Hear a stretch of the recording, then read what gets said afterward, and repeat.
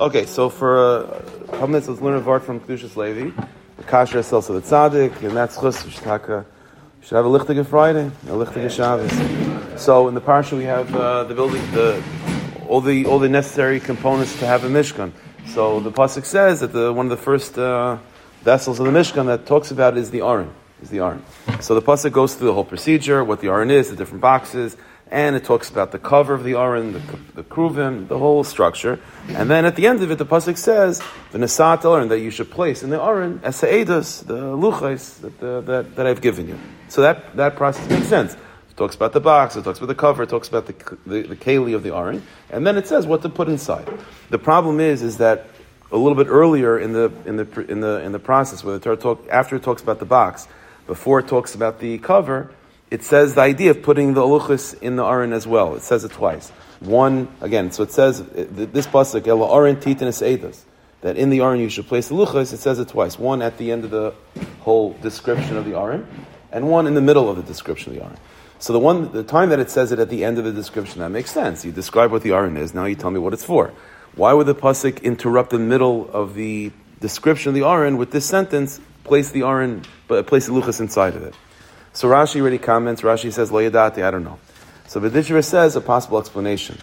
Right before that interruption, where the Torah says, "Put the luchas in the Aron," right before that is a pasuk which says that on the Aron there was rings, and in the rings you would put staffs, the badim, you put the rods of the Aron, and it says in pasuk, "Lo yusur mimenu." There's a special prohibition that you're not allowed to remove those staffs, those rods from the rings. It has to always be in there. It's placed in the Kaddish HaKadosh. It's not moving. It's not traveling.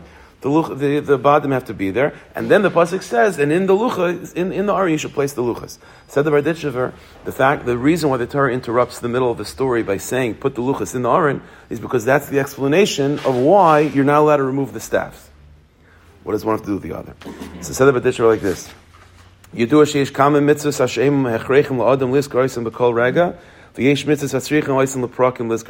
Barditchever like this. There's two types of mitzvahs. You have mitzvahs which come once in a while, or are not constant mitzvahs. Tzitzis, tefillin, Shabbos, shofar, mitzvahs that are, they can be frequent, but they're not all the time. And then you have mitzvahs which are mamash all the time. Mitzvahs all the time. What are mitzvahs that are mamash all the time? Amunah, Yichud Hashem, Ahavas Hashem, Yiras Hashem. It's every single second of the day. A person has to be a mammon. So said the Barditchever like this. Every vessel in the Aron corresponds to a different type of mitzvah.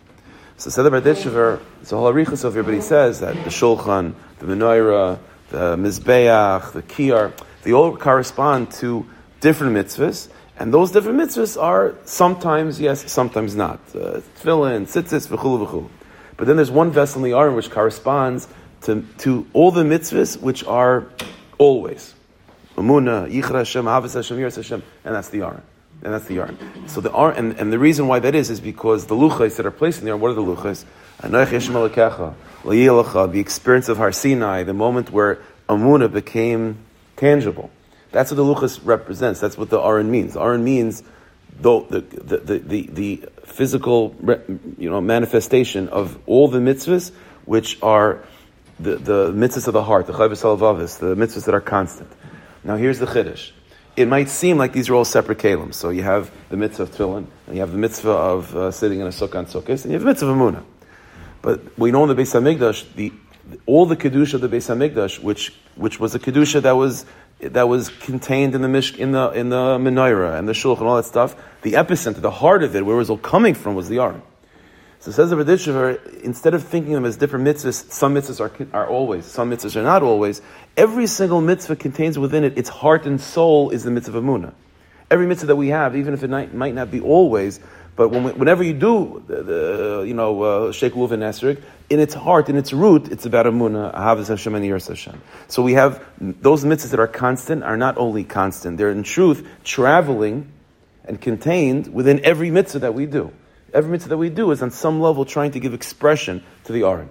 So said the Barditchever, that's what it means. The reason why the staffs, the rods always have to be in the Aron is because even when it looks like the Aron is sitting in its place and the menorah is sitting in its place and it's two separate inyanim, the Aron is traveling. It's traveling. Where is it traveling? It's traveling inside of every mitzvah that we do.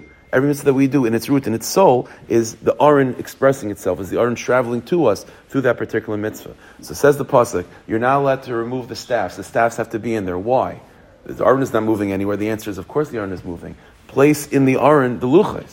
Because the luchos means amuna, it means har Sinai, it means Einam Levada, it means Yichra Hashem. And that's exactly what the Aron is. Once I know what the Aron is, now it makes sense. The Aron is taka traveling all the time. Every mitzvah that we do, the Aron is speaking to us, and it's traveling to us through that particular mitzvah. So when the pasuk says, place the luchos in the Aron, that's an explanation of why is it that the Aron has to always have the rods in it. Because now that we understand what the Aron is, which is a house for the luchos, a place for Amunah, the embodiment of Amunah, and Yichra Hashem and Havas Hashem, those are not concepts that are static.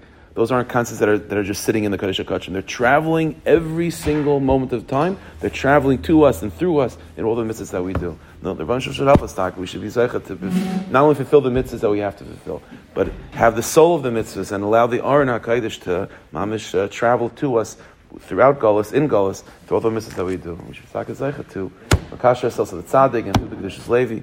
Have a lichtig Erev Shabbos and an amazing Shabbos, everybody. Have a great Shabbos.